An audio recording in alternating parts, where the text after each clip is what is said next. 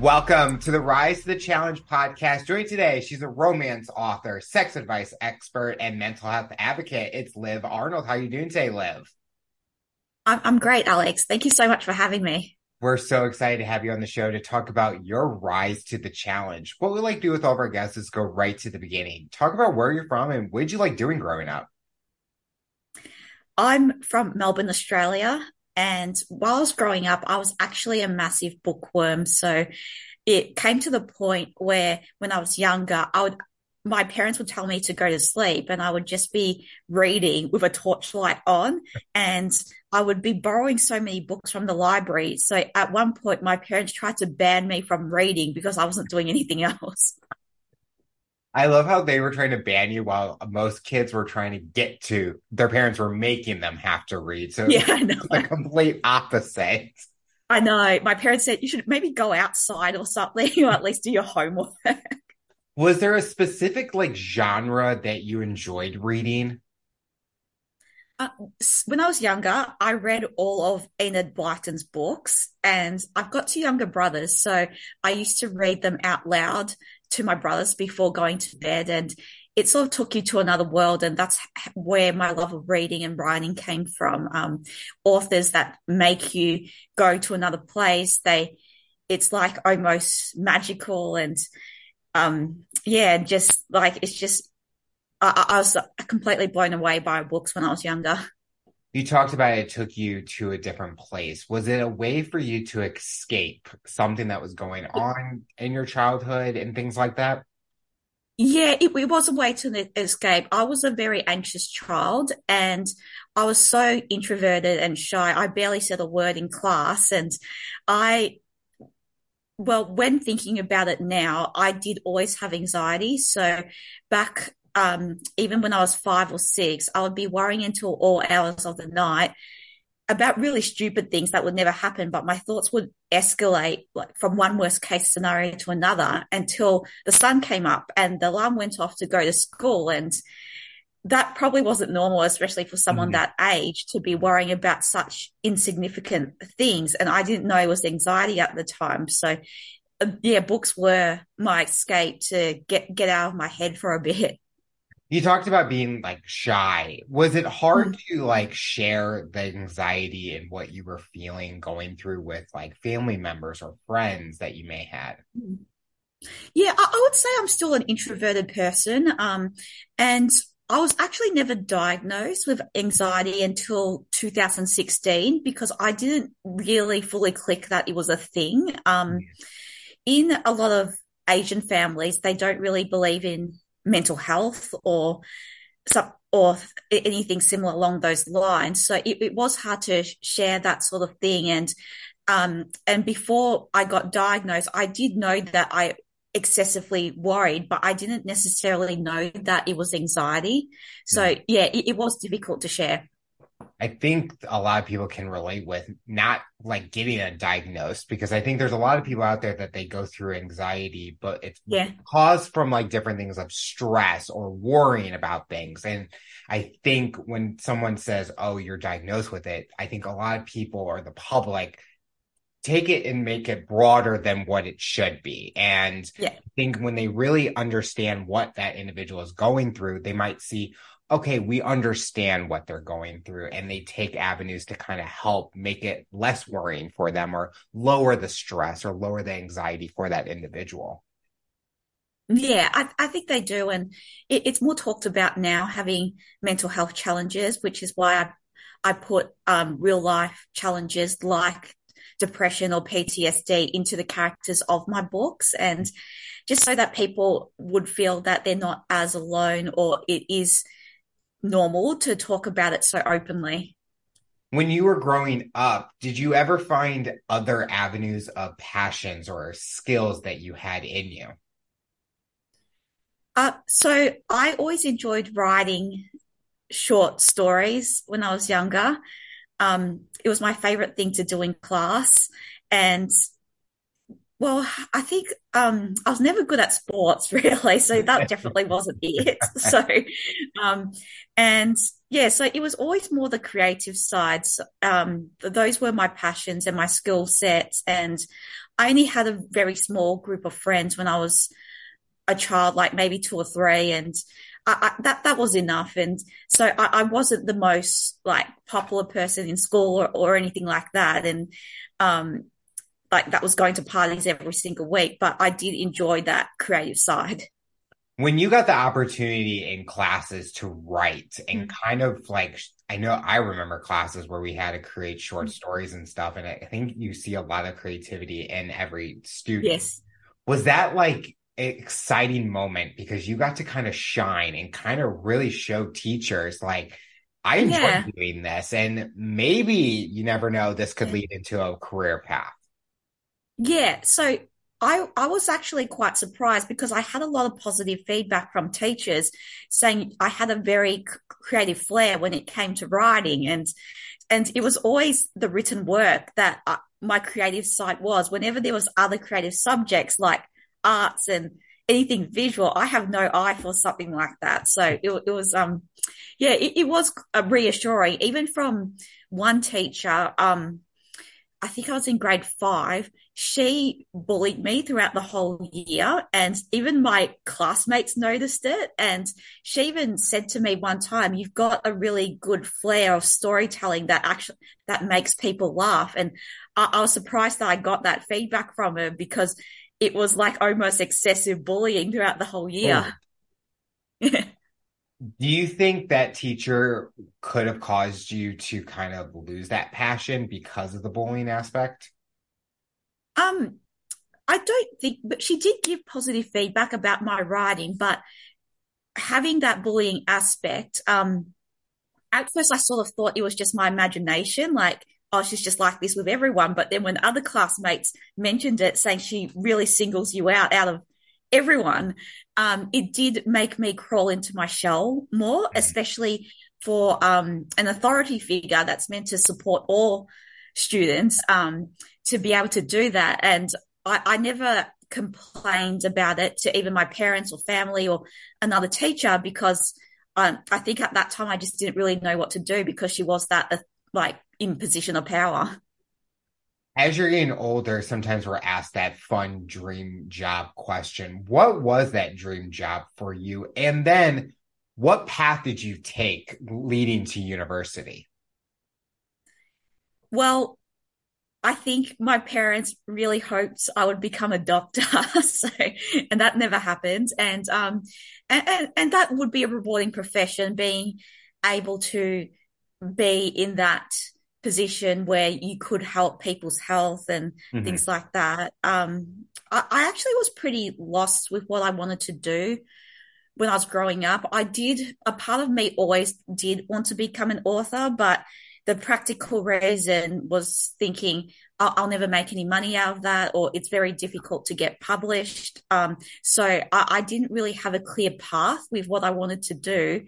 And so when I went to uni, I did the most generic course possible. I did arts and commerce, which is pretty much a course for people that doesn't know what else to do. What were you hoping to get out of it and leading into a job? Were you still writing on the side to still fulfill that passion that you still had for it? Um, Yeah, I wasn't really writing on the side while I was at uni, because I didn't think it was a possible career path or a dream. So arts and commerce, since it was such a broad course, it was more to be be able to have a broader selection of career paths and industries. So after when I finished uni, I went to work at a big four bank in compliance and risk, which sounds very dry. And so yes, I worked in a big four bank, and then there was one day that my mum said, you always liked writing," and this was when I had barely written anything in years since school, and she said that one of her friends recommended a creative short writing course that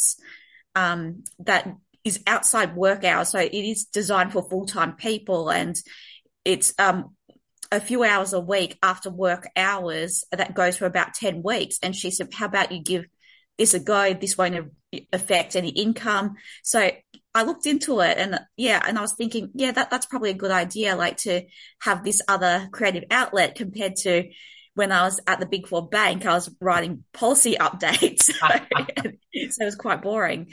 And so the first short writing course I did was writing for children's and young adults. And it just happens that I ended up doing erotic romance instead. When you started writing erotic novels, was it coming from an introvert side where you're really now getting very detailed in a certain area? Did it kind of like show a new personality in you writing that type of novel? It was good. Because sexuality is a part of human nature. So since I am so introverted, it is good to be able to explore that side and not to be ashamed. And when I was writing these scenes and thinking about from the character's point of view, and I was also thinking about what readers would feel while reading it.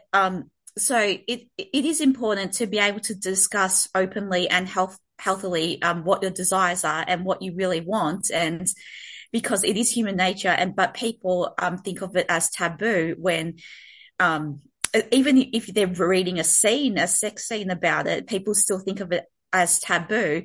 And there's a lot of stereotypes with that sort of thing, because I get a lot of questions saying, have you done this in real life? When people don't ask maybe a thriller writer, have you killed someone in real life? So there is that misconceptions there.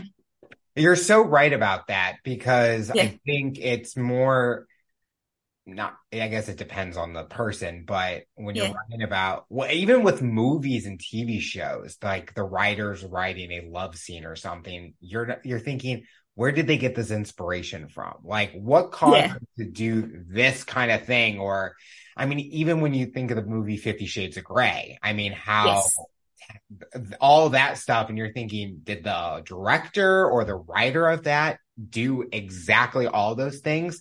Was there anything in these books that you kind of took from your own personal experience or what you were going through personally and implemented in there? You kind of talked about at the beginning that you kind of inputted some stuff, but not everything was completely you.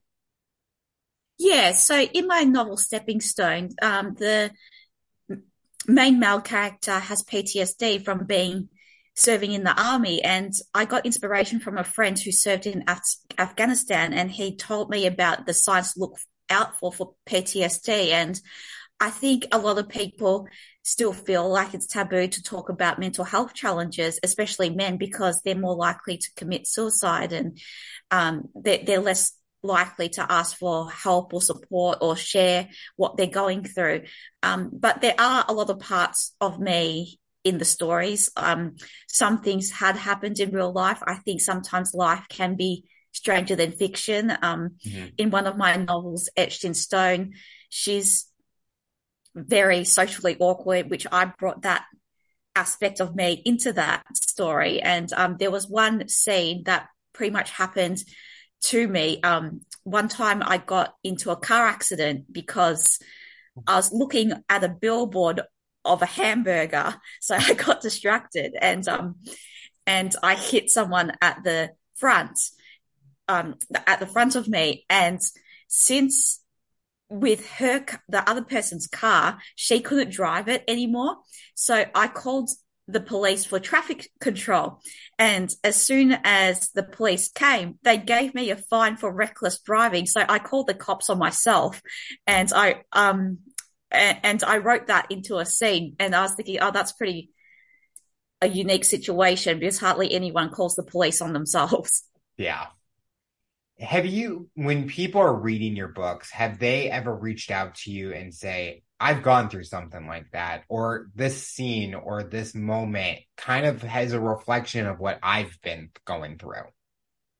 Yeah. So, especially with the book Stepping Stone, it does have mental health challenges with the male character. And I have had people reach out saying they recognize themselves in that character, whether it's a male or female reader, they've said something about it, or they've said they recognize this in someone they know, whether a friend or a family member.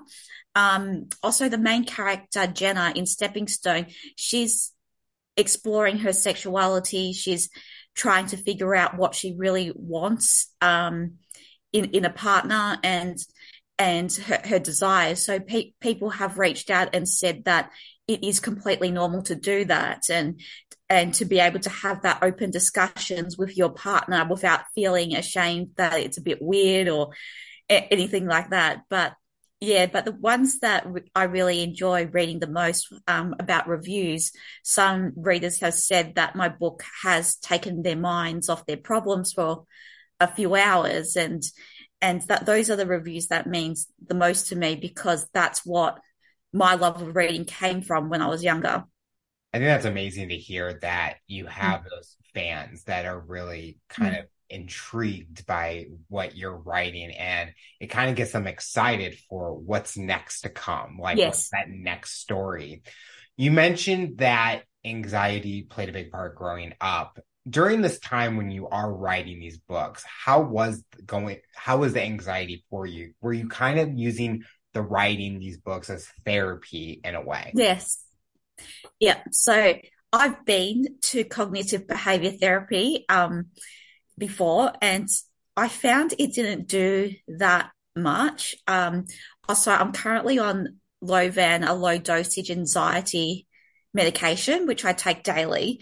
And I've always found that in something like writing, it's better than all of that, because it makes me more concentrate on the here and now with fictional characters and a fictional world. So it does take my mind off that things. And as I get older, I've found other avenues to help with anxiety, like I've been doing the Wim Hof method for a year and a half with cold showers and cold baths, because while I'm in the cold shower, all anxiety just goes out the window, and I'm just thinking, I just can't wait to get out of this. With the transition, or in the addition of writing for Cosmo, when people are reading your column or your tips, why do they feel that you are an expert in that? Because a lot of people can say that they're an expert in this, they're an expert in that. But when someone's coming to you, what kind of advice are you giving the public? I'm giving sex tip positions in public. So it's from the point of view as a romance author. So if you want sex as good as a romance novel, this is my tip. So that's the point of view I'm going for. And sometimes some sex positions I'm asked to provide a comment for, I've never even heard of it when I first read about it. So I've been asked about the pinball wizard position or the leapfrog, and Google was like an eye-opening experience. And some of these positions, it defies all gravity. And even something like the Eiffel Tower position, it makes me sound innocent, but I had no idea what that even was when I first read it. How did you get involved with Cosmo? Was it did they reach out to you? Did you reach out to them? I pitched it. I pitched it to them as a romance author point of view, for like the swoon worthy or either the dirty erotic type position. Do you feel that it's kind of, and we talked about how you were shy, it's kind of really opened you up? Like it kind of showcases more of a different personality and kind of puts you out there a little bit more.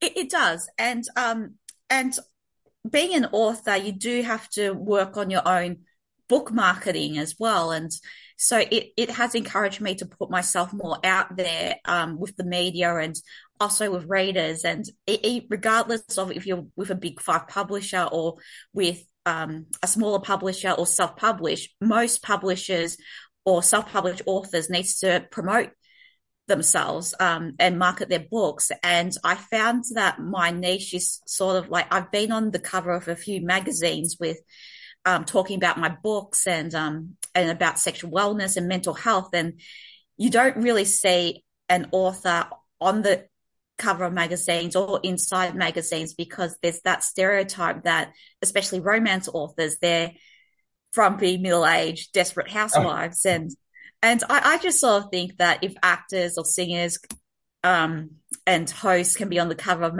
or rock and yeah. roll on the cover of magazines, authors can too.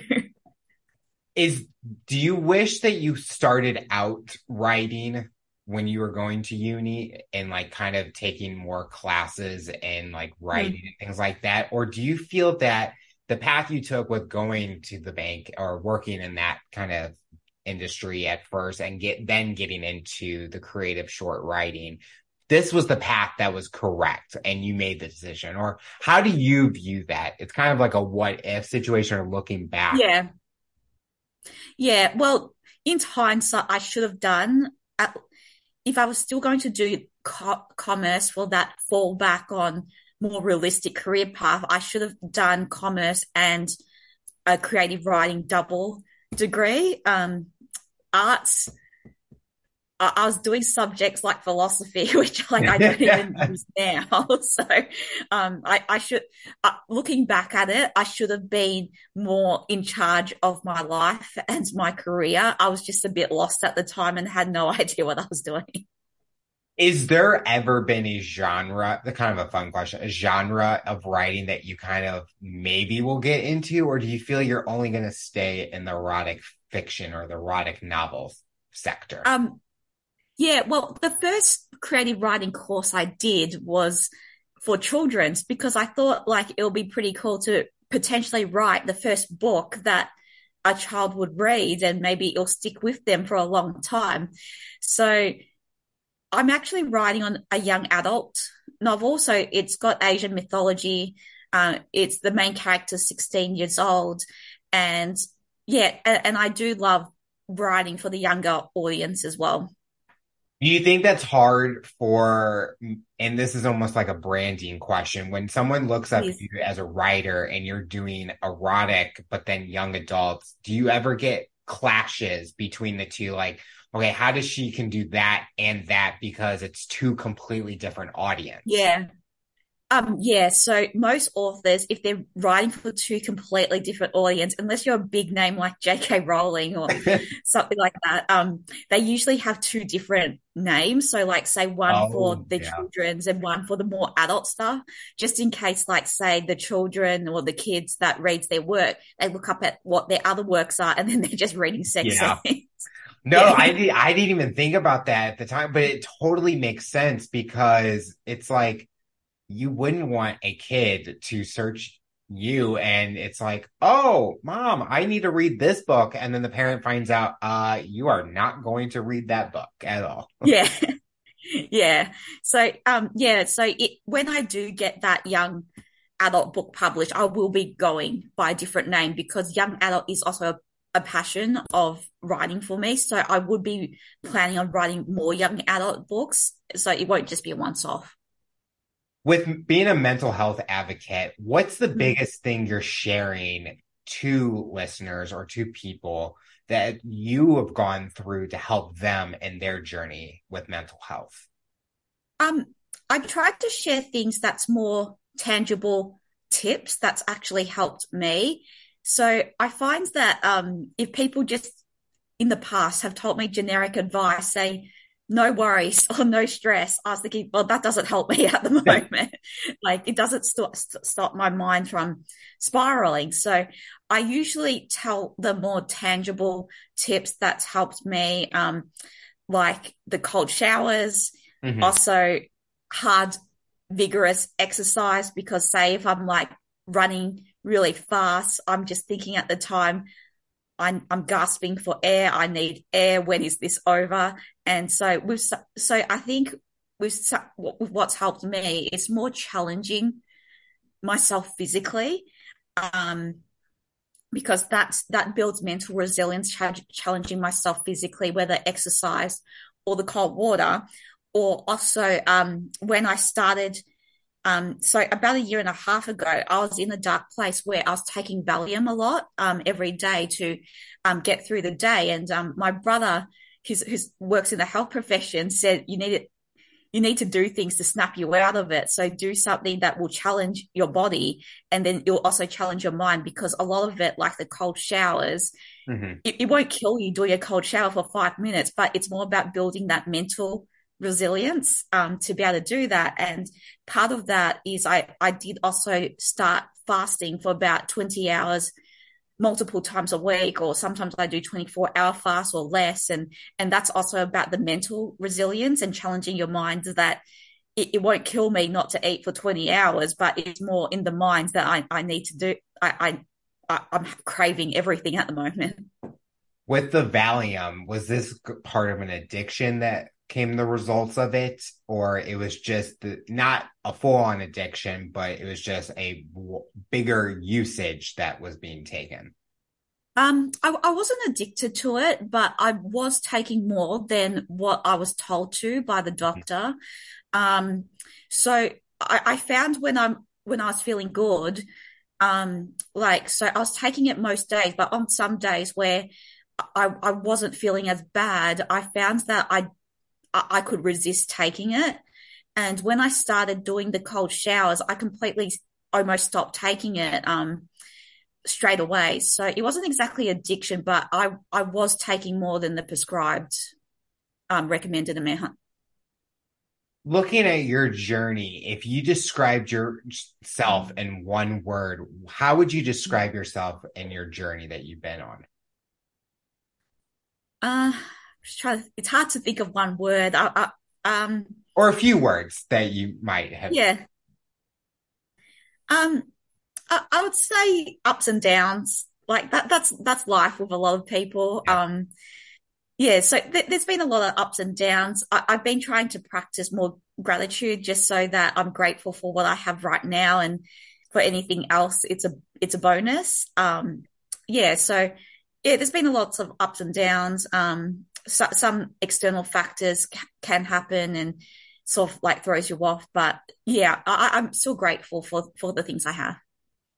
Something that our listeners like to do is to learn even more about our guests. What's something you like to do outside of working, writing, that people maybe don't know about you? Um,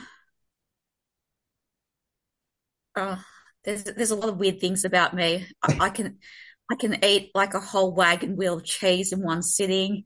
Oh, That's a hobby. that's fun. I mean, that is not weird, because I would do the same thing. My family would they would buy me, and I'd probably have it done in one setting also. Yeah, like I do in one sitting, and I can eat a tub of ice cream in one sitting.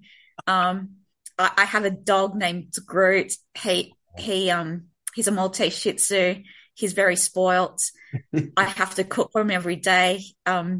He likes his steaks medium rare from the butcher. If it's well done, he doesn't eat it.